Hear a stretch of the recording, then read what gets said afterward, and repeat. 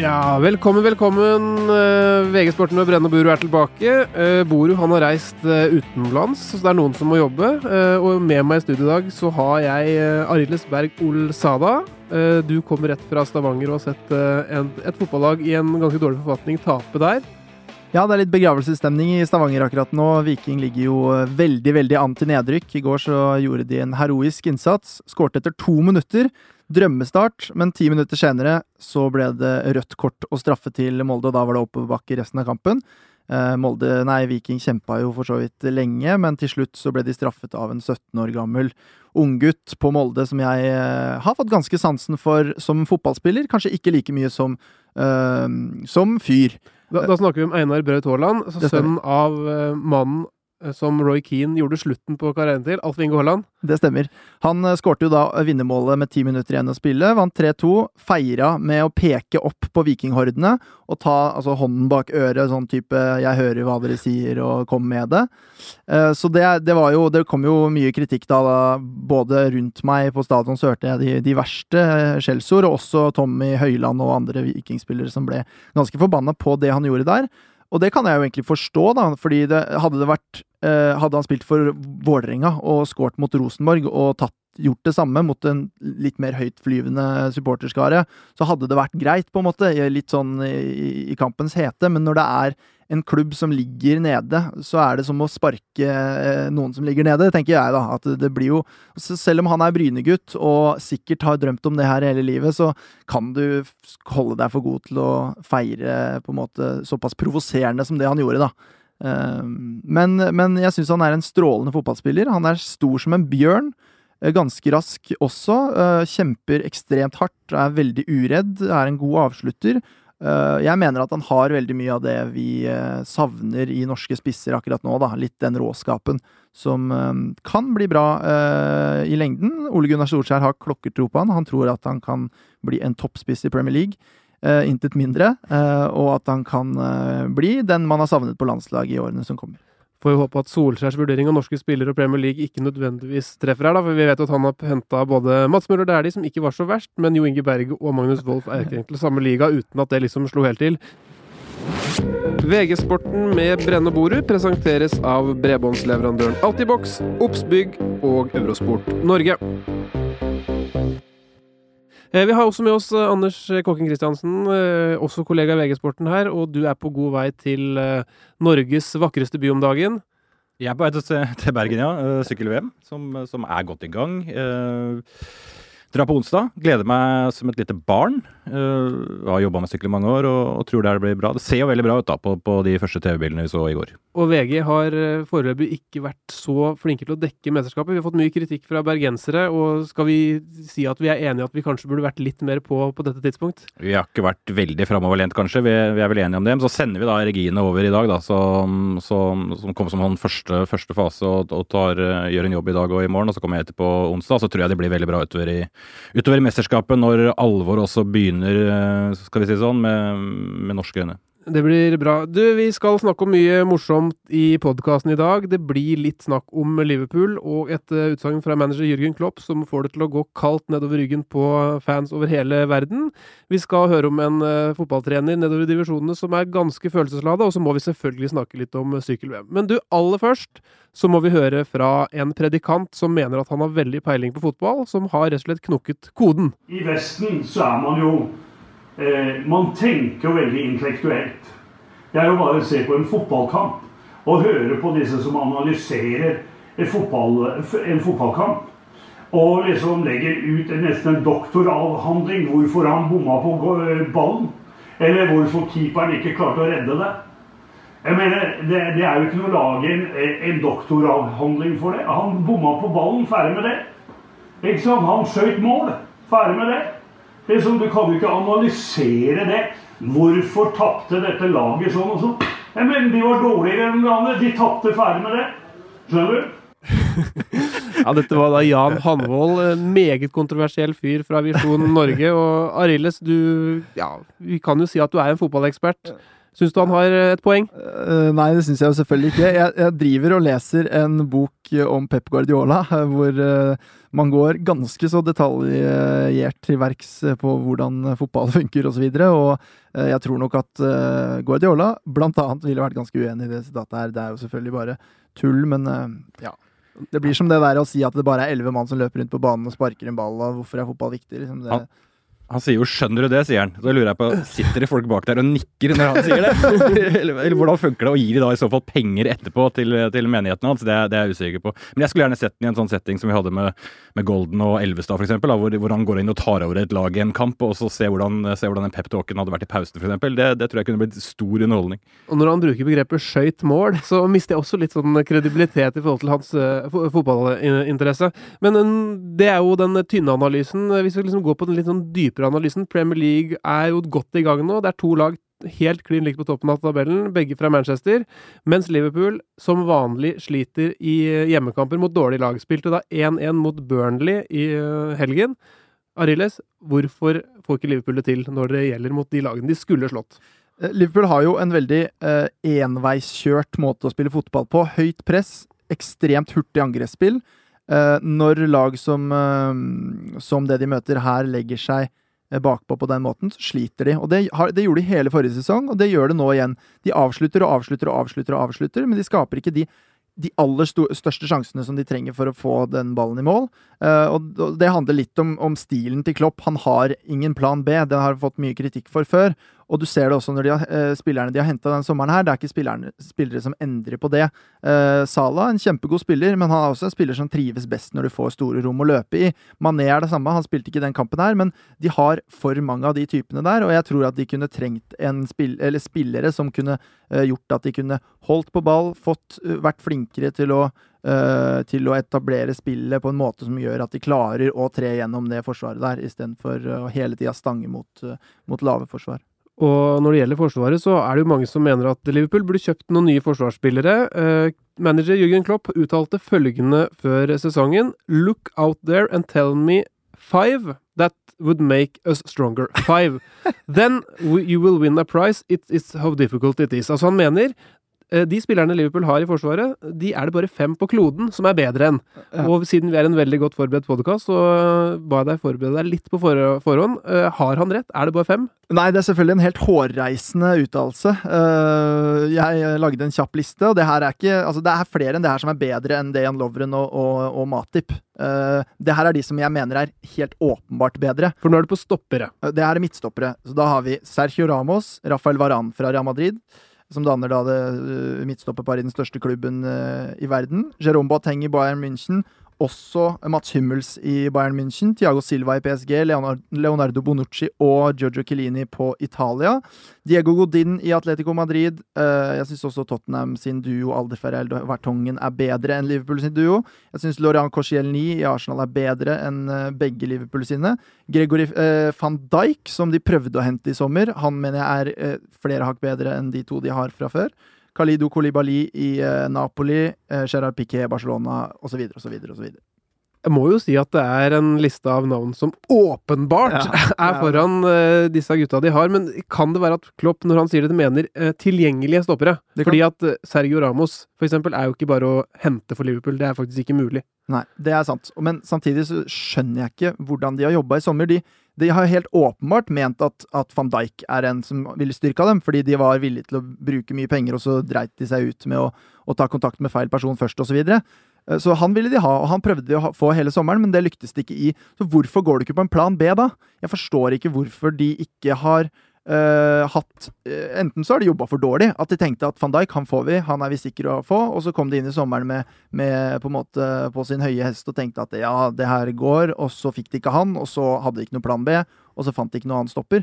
For jeg mener at det må være stoppere som er der ute, som er tilgjengelige, og som de kunne hentet for den prislappen som Van Dijk har. Det er ikke bare i Premier League og i topp 10-klubben i Premier League man kan lete etter de stopperne der. De finnes overalt i verden. Anders, tror du Jürgen Klopp noen gang kommer til å vinne Premier League eller Champions League med Liverpool uten å gjøre noen endringer i måten han tenker på? Er han for sta? Jeg tror ikke han gjør det, men jeg synes jo det er litt sånn, jeg har sett den tankegangen her blant Liverpool, også supportere, i veldig mange år egentlig, så jeg synes det er litt sånn tilbakevendende.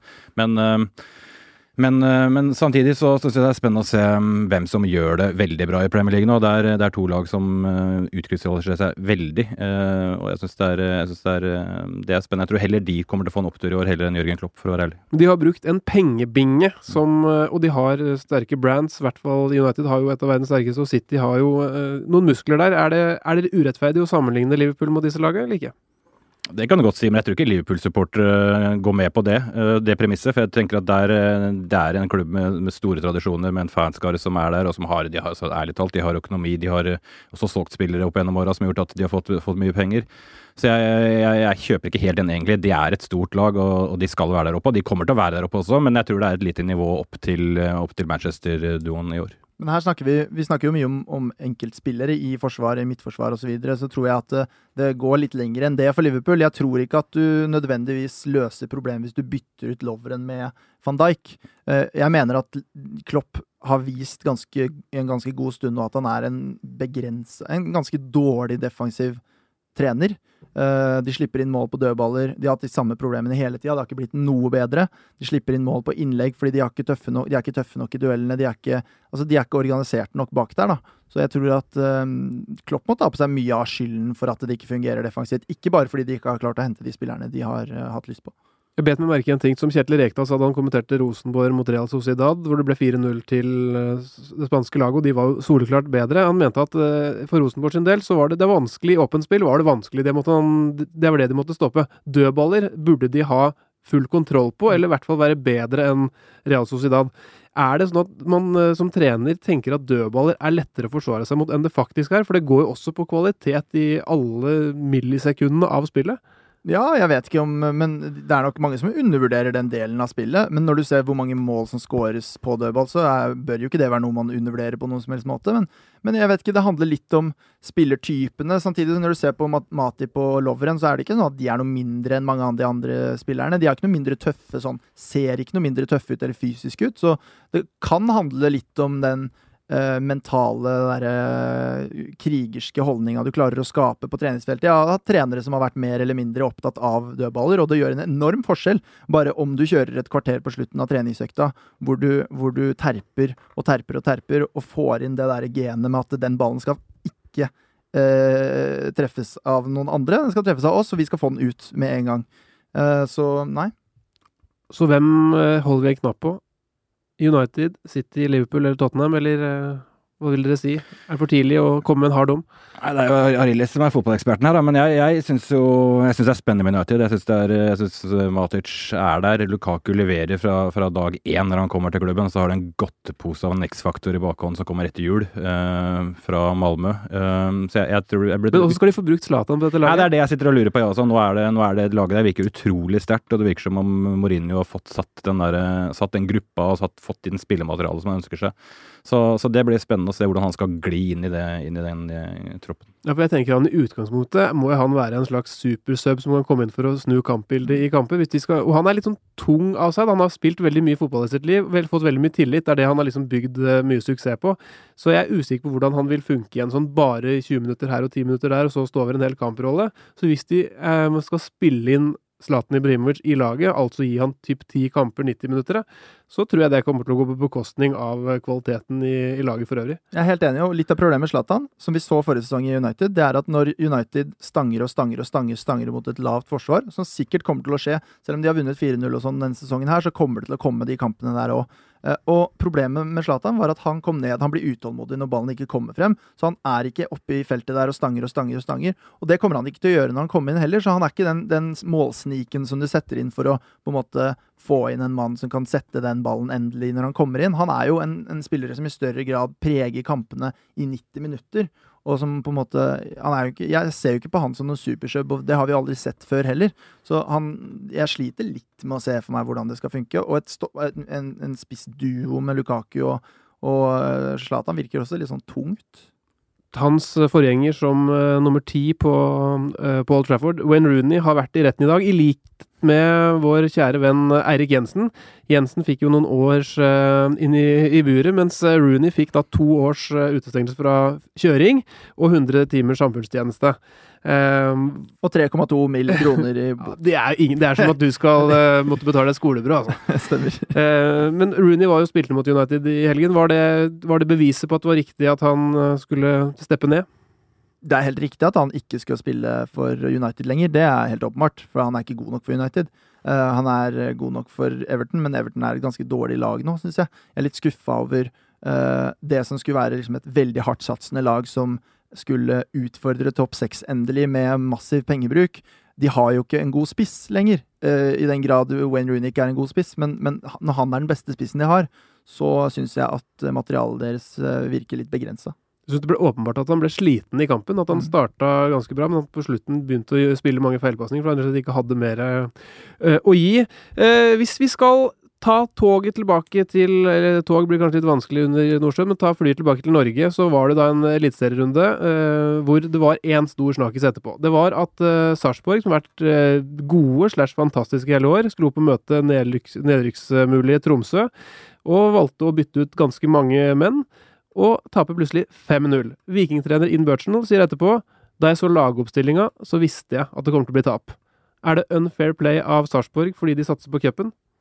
Nei, altså, jeg synes ikke det er unfair play, fordi at Rosenborg kommer til å vinne ligaen. Det visste Sarpsborg fra før. En kvartfinale, nei, er det semifinale nå? Semifinale, ja. En semifinale i cupen er mye viktigere enn på en måte å jakte Rosenborg videre. Fordi selv om de tappte nå, så ligger de jo fortsatt ganske godt an med tanke på medaljeplass i Eliteserien, som er det åpenbare målet. Og nå har de fått spart en del gode spillere til den kampen. Men jeg skjønner at man reagerer. Jeg skjønner at man reagerer i Stavanger. Det er en ganske, selv om Sarpsborg er et godt lag, så er det en ganske tynn tropp sammenlignet med for eksempel Molde, hvor Solskjær sa at hadde vi gjort det samme, så hadde vi ikke tapt 5-0. Selvfølgelig hadde ikke det. De har jo 50 millioner mer i budsjett enn Sarpsborg. Så ja, jeg skjønner frustrasjonen, men laguttaket kan jo forstås da, jeg synes det. Hva tenker du, Anders? Er det bedre å vinne cupen enn å ta et seriesøl og dermed gå all in, eller skylder du motstanderen at du alltid stiller det beste laget du kan? Jeg er i tvil, altså jeg ville heller tatt det cupgullet 10 av 10 ganger.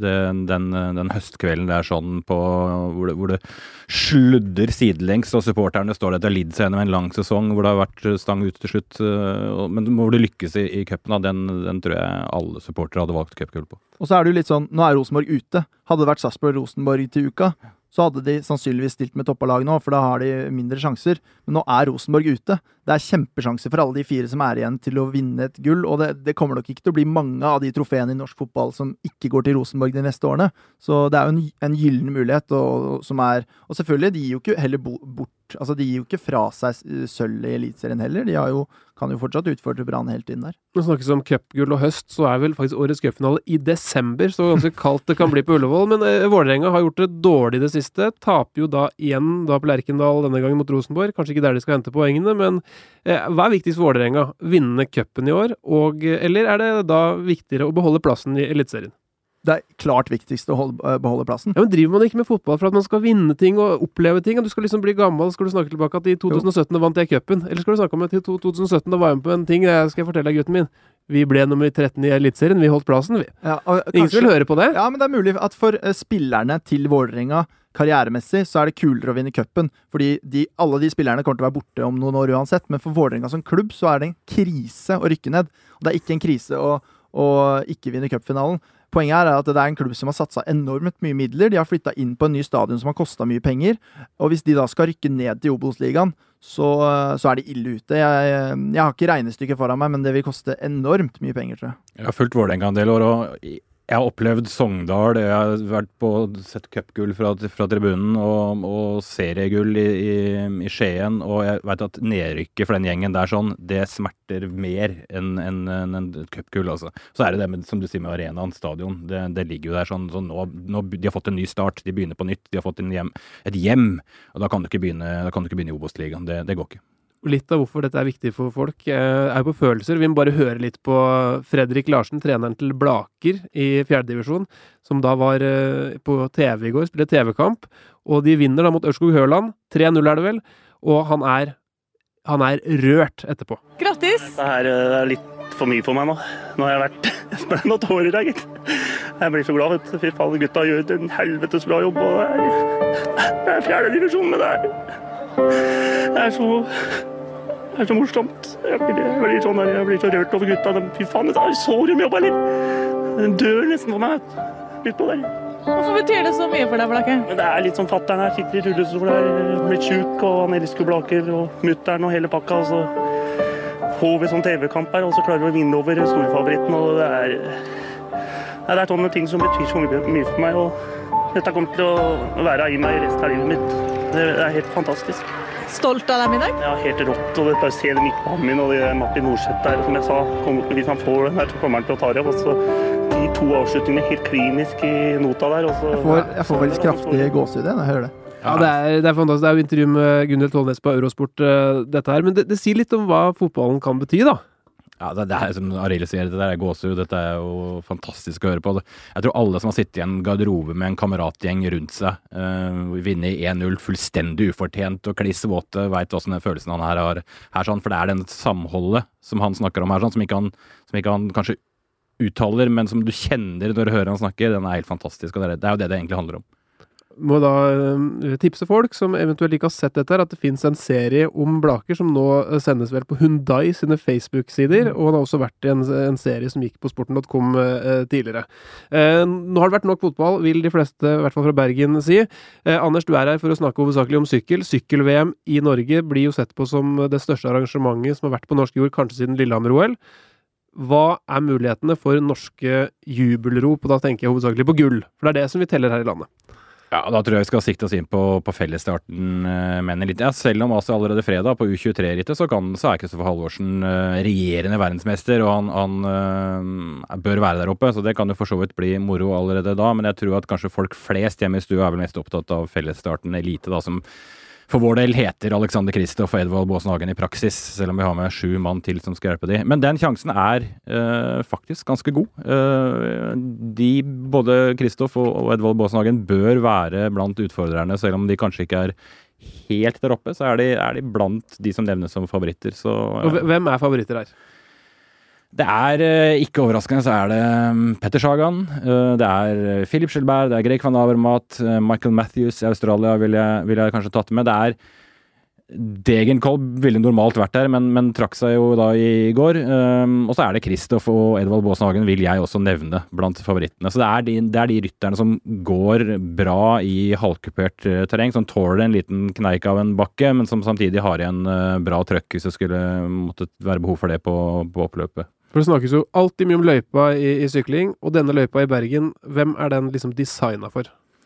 Ja, det er jo ofte kutyme eller tradisjon for å designe løypa etter altså hva vertsnasjonen har av ryttere, så denne løypa her skal gå bra for både, ikke minst Edvald Boasson Hagen, tror jeg, selv om Kristoff også kanskje klare å henge med, men jeg tror Edvald Boasson Hagen er mannen som de nok har hatt litt i bakhodet når de har laget løypa. Og det er jo interessant, fordi at Kristoff og Boasson Hagen har hatt mulighet til å vinne VM-gull før de. Kunne samarbeide om det i forrige gang. Du var til stede i Qatar. Fortell litt om hva som skjedde der. Det som skjedde der var jo at Edvald skulle kjøre et opptrekk for Alexander Kristoff. Kommer på flata, er jo egentlig alle tiders mor for Alexander Kristoff. Det er kanskje den sjansen han får i løpet av karrieren til å vinne VM. Og han er flatt oppløp, alt ser bra ut. Og så er jo fullstendig altså om det er feilberegning eller om det er bevisst, det strider så de lærde om da, men Edvald Boasson Hagen kjører i hvert fall knallhardt og mister Kristoff, og de skilles ikke som venner når de forlater Doha senere, for Kristoff opplever da at Boasson Hagen spurtet for egne sjanser som han hadde lovet å ikke gjøre, at han rett og slett ble for heit på grøten da sjansen bød seg. De to er ikke enige om det ennå. Og når de nå står på starttrekk i Bergen, er de enige, eller bare prøver lagledelsen å lukke øynene og håpe at det her bare skal gå? Jeg tror det siste, men jeg tror ikke det blir noe stort problem, fordi Qatar var en veldig helt flat løype. Når det kommer til Bergen, så tror jeg ikke det handler om nødvendigvis å være raskest, selv om det kanskje høres rart ut. Jeg tror det handler om å være sterkest. Jeg tror det kommer til å være et utskillingsritt hvor rytterne kommer til å falle fra en etter en, og så kommer det til den sterkeste som står igjen. Og det er egentlig ganske historisk sett vanlig i VM, hvor du har litt sånn halvkuperte løyper, så det er sånn det skjer. Så jeg tror ikke de kommer til å komme opp på oppløpet her sammen, og da tror jeg de slipper det problemstillingen. Jeg tror kanskje Kristoff den som slipper først, og at Edvald Boasson Hagen står igjen. Hvorfor vinner ikke da Chris Froome? Han jo den sterkeste rytteren. Han ikke den sterkeste rytteren i et fjell og i en klatring, og han en god temporytter, men han har ikke de punsjører, han har ikke den eksplosiviteten som disse rytterne her har. Han går ikke så bra i de korte bakkene som du kommer til å se her sånn. Så vi kan være ganske trygge på at det ikke blir en sånn der klassisk massespurt. Du tror at det et par-tre rytter som står igjen? Jeg tror ikke vi skal være trygge på det, for det det som litt spennende med den løypa her, sånn, at det en del scenarier det en del flere scenarier da, som kan utspille seg. Jeg tror at det kommer til å være en liten gruppe som sitter igjen, og da, så en massespurt med 6 ryttere, det kommer du ikke til å se, det kan jeg si. Men det kan fort være en gruppe på 4 mann som kommer inn med en liten gruppe bak halsene bak der igjen, som jager. Arilis, søndag ettermiddag, det begynner 10:00 dette her, målgang sånn i 4-tiden. Sitter du da pal og ser på sykkel-VM? Jeg må nok få med meg innspurten, men det blir nok mer siste 20 enn hele greia. Det blir det nok. Og sånn det vel stort sett egentlig når jeg ser på Tour de France også, at jeg tar bare slutten, for jeg ikke så sykkelinteressert heller. Men jeg synes at søndagen kul, men jeg klarer ikke å liksom gire meg så veldig opp på sykkel-VM som konsept som helhet, for at jeg synes bare at det den ene dagen som kul, og det synes jeg blir litt problemet med hele greia da, for meg, for jeg har liksom ikke, for meg så det ikke noe, kjenner ikke så veldig på den der folkefestgreia, fordi det borte i Bergen, og jeg har faktisk aldri vært i Bergen. Du ung, Arilis. Nei, men jeg vil ta tak i det første du sa egentlig, at du ser innspurten, men akkurat i VM så det jo sånn at da det kanskje verdt å se mer enn innspurten, for det her ikke en Tour de France-etappe hvor det si det som det kan til og med jeg som sykkelinteressert si, dørgende kjedelig i 200 km, og så kommer det en spurt. Her det action hele dagen. Og det kommer til å bli brutalt, og det kommer til å skje noe hele tiden, da. Så folk trenger ikke å skru på TV-en 5 på 4 og få med seg finalen. Det går lite fotball heldigvis, da, fra 10 til bortover der, så det går an å kanskje få sniket i seg noen timer der. Det jo noen som mener at Champions League-finalen i fotball, mellom for eksempel Real Madrid og Juventus, har høyere nivå i seg enn en finale i et fotball-VM, for eksempel mellom Tyskland og England, da. Det sånn i sykkel-VM også at det et noe lavere nivå på løpet enn når profflagene stiller med sine kanoner? Eller motsatt? Jeg synes det vanskelig å si. Det så annerledes. Altså det ikke så veldig lett å sammenligne det, men jeg tror alle som har sett et sykkel-VM vet at det et skyhøyt nivå, og det jo stort sett de samme rytterne som der, ispedd fra litt mindre nasjoner selvfølgelig, men toppnivået, de som de står igjennom, og de som skal kjempe om seieren, de så sterke og så gode, at jeg tror det var en fornærmelse, og folk ville, ja, hadde du sagt at det var et knep ned, så ville de sette rart på det, for dette her virkelig brutalt, og det den sterkeste mannen som står igjen, og det litt det som gjør det så gjevt, altså det derfor du bærer den trøya, det ikke tilfeldig at du bærer den trøya, det fordi du var sterkest den dagen i oktober, når alle andre også ville være sterkest, og de sterkeste stiller på startstreken. Men det litt lettere å vinne uten at du har et helt lag bak deg, vi har for eksempel sett i Tour de France i mange år at det eneste omtrent Hushovd og Kristoff snakker om når det går dårlig, manglende opptrekk og at laget ikke funket. Mens i et sykkel-VM så antar jeg at for eksempel Slovakia ikke har 8 vanvittig gode bak sagaen. Norge har jo da en del mindre kjente ryttere på sitt lag som da skal hjelpe de 2 mest kjente. Jeg ikke helt enig i det heller. Altså, det en veldig stor fordel å ha 8 mann der. Nå Slovakia har vel 6 mann, så de har vel 5 mann rundt saga, men la det være det. Det en kjempestor fordel, men samtidig så jo nivåforskjellen ble veldig stor. Altså, når Norge stilte med 9 mann i Mendrisio i 2009 i Sveits, så det kanskje i hvert fall 3-4-5 for mange i forhold til hva vi var gode nok til den gangen. Nå har det skjedd en del siden den gang, som gjør at vi har et ganske sterkt lag nå rundt Kristoff og Boasson Hagen. Så kan du si i 2010, når Hushovd vant, så var det jo bare 3 mann. Det var Boasson Hagen, Kristoff og Hushovd som syklet rittet, og vi husker jo at Thor vant likevel. Men det handler om at du må spille på andre, du er mer prisgitt rittets utvikling, altså du må ha flaks, og du må være dyktig i tillegg til det, og han opplevde egentlig begge de 2 tingene. Da. Det var vel det rittet i 2010 da Edvald Boasson Hagen ikke hjalp Hushovd, mente han, mens Kristoff gjorde det, og Kristoff fikk vel 50 000 kroner utbetalt i etterkant. Det var noe sånt, ja, og det jeg synes det litt rart, for jeg synes at det at Edvald Boasson Hagen gikk, var jo med på egentlig og han bidro jo på sett og vis til at Hushovd måtte bruke krefter i feltet bak, og de kom seg da opp igjen, og han var jo frisk som sørlandsmakrell da han skulle spurte på oppløpet i Geelong, og vant jo selvfølgelig den, men sånn var det en gang, og Thor opplevde jo da samarbeidet og hjelpa fra Edvald som ikke godt nok. Og den gangen så ble Thor Hushovd årets navn i VG. Han vant de fleste priser det gikk an å vinne i Norge, fordi det å vinne et sykkel-VM er veldig stort. Og da ble det sagt, som det alltid blir den norske utøvere gjør det bra i idretter som man ikke vinner hele tiden, at folk i Norge vet egentlig ikke hvor stort dette er. Og nå er vi ved kjernen av ukens lunsjdiskusjon, og det er rett og slett, vet vi hvor stort ting er? Spørsmålstegn er der. Hvilken idrett er det som egentlig er mest undervurdert? Jeg tror nok ikke det er sykkel-VM i hvert fall. Jeg synes jo det er litt håpløst hver gang man sier det der med at man vet ikke hvor stort det er og så videre, for det brukes hele tida bare av de som på en måte er aller mest interessert og ikke føler at det får nok anerkjennelse. Men det er veldig mange ting som blir undervurdert i Norge. Sånn ved min første tanke blir kanskje NBA da, altså topp basket, for at det er så utrolig svært i USA selvfølgelig, men det er utrolig svært både i Frankrike, i Spania, hvor man har spillere i ligaen, mens i Norge så er det jo helt sjanseløst. Altså noen ganger så prøver jeg som et eksperiment å fronte dette direkte studioet vårt på vg.no med en baskethenvisning, og det er altså stein dødt, og ingen gidder å lese, og det har ingenting å si om du bruker de største profilene eller de mest på en måte pikante sakene. Det går rett og slett ikke, så det er null interesse for det, mer eller mindre. Jeg vet at det er noen innsjærer og noen som er veldig interessert, men det er ganske dødt i Norge. Men NBA er ganske svært på verdensbasis. Men det er jo litt sånn kulturelt betinget der også da. Du har langrenn, kjempestort i Norge, men er jo ikke en veldig stor idrett internasjonalt. Sammen med kvinnehåndball også, kjempepopulært i Norge. Ikke veldig stort utenfor enkelte deler av Europa. Og så har du golf, som jeg synes er litt sånn som Marilles sier, litt det samme. Susanne Tutta Pedersen gjør det jo veldig bra, og er god, i hvert fall gjort det veldig bra, men når ikke opp. Det er ikke en sport som drar de store massene i Norge, men ikke fortell meg at ikke det er en større idrett enn for eksempel langrenn. Så vi sitter jo her på Bjerget da, og vet best, men det er jo kanskje greit, for vi interesserer oss for det vi interesserer oss for, og det kanskje må være lov. Men det er litt sånn at Tutta har gjort at golf har blitt respektert på et visst nivå. Magnus Carlsen har gjort det samme med sjakk, Hushovd og flere har gjort det med sykkel, så det er når det kommer nye folk opp at vi liksom må lære oss det, og det tar litt tid. Er det litt sånn?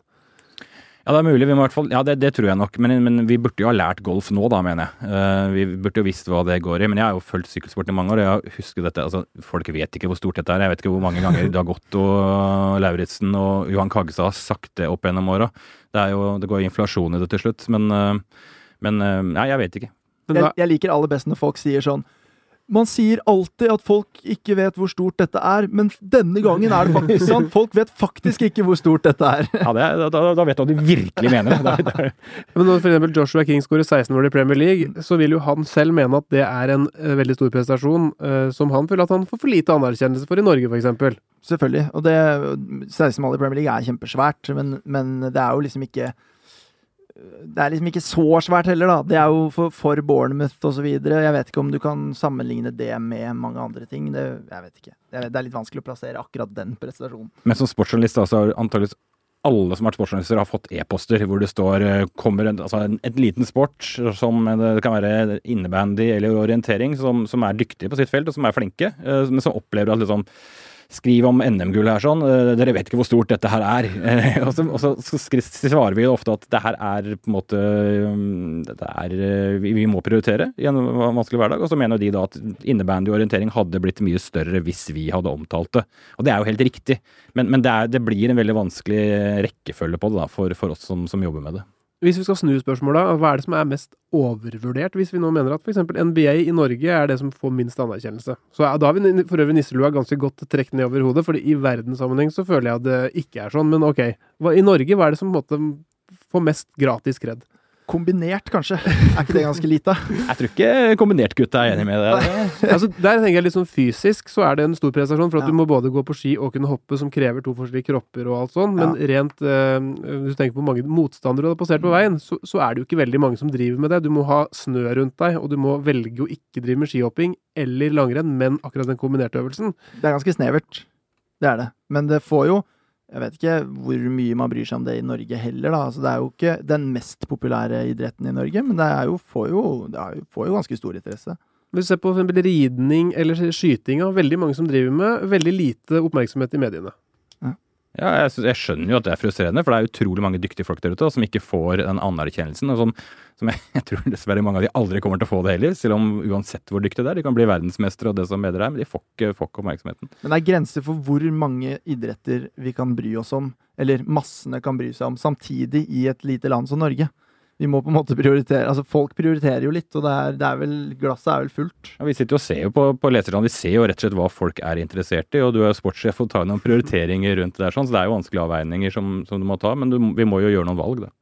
Klarer du å gå gjennom neste året, tror du, Anders, uten å bruke uttrykket vi vet ikke hvor stort det er rundt en norsk idrettsutøver? Det kan jeg love deg at jeg ikke kommer til å klare. Jeg kommer til å se på deg når jeg sier det, for du vet at jeg elsker å si det, for jeg synes det er morsomt. Vi har sagt det i mange år og tullet mye med det. Ja, det har du nok helt rett i, Anders. Vi var live på Facebook underveis i sendinga på VG-sporten, og vi skal svare litt lesere på det, men du husk før det, vi er nå tilgjengelig også på Spotify, eller i iTunes, der søker du på VG mellomrom sporten, og så skal vi svare på lesere, og de er veldig opptatt av Liverpool. Først ut er Aslak Anders Gaino. Hva er det for et spørsmål? Finnes godt over 30 midtstoppere som er bedre enn Lovren og Klavan. Finnes også utallige bekker som er bedre enn Klein og Moreno. Enig i det, Arilles? Det er ganske det samme, men det er færre gode bekker enn det er gode stoppere. Det er jeg ganske sikker på. Samtidig så har jeg kan jo nevne David Alaba, Marcelo, Jordi Alba, Benjamin Mendy i City. Det er veldig mange som er bedre enn Moreno, og det er veldig mange høyrebekker som er bedre enn Klein. Ja, vi har Simen Thomassen. Han mener City vinner ligaen. Enkelt og greit. Liverpool er kanskje ikke så solide bak, men de har et solid angrep, og det som gjelder i fotball er å skåre mål. Ja, snakker vi for mye negativt om forsvaret til Liverpool? Nei, vi snakker ikke for mye negativt om forsvaret til Liverpool, for der er det mye dårlig. Liverpool har et veldig flott angrep. Det ser ekstremt bra ut. I noen kamper så ser de totalt ustoppelige ut, men det er et litt endimensjonert angrep som gjør at det ikke fungerer like bra mot alle mot alle forsvar, som gjør at de ikke kan konkurrere på linje med City og United for eksempel, som er mer varierte. Sindre Velle Skjelbostad skriver Van Dijk kommer i januar, og det er eneste grunn til at de ikke har satt i gang en plan B. Det kan være et fair poeng det, men hvis det koster Liverpool å gå videre i Champions League, eller at de er helt parkert i gullkampen, så er jo ikke det verdt det. Så da burde de jo hente en mann. Jeg stusser for eksempel over at man lar Mamadou Sakho gå, en midtstopper som jeg mener er fullt på høyde med de to man bruker fast. Så nei, jeg synes nå i så fall at man burde funnet en midlertidig løsning som er litt bedre enn det man har akkurat nå.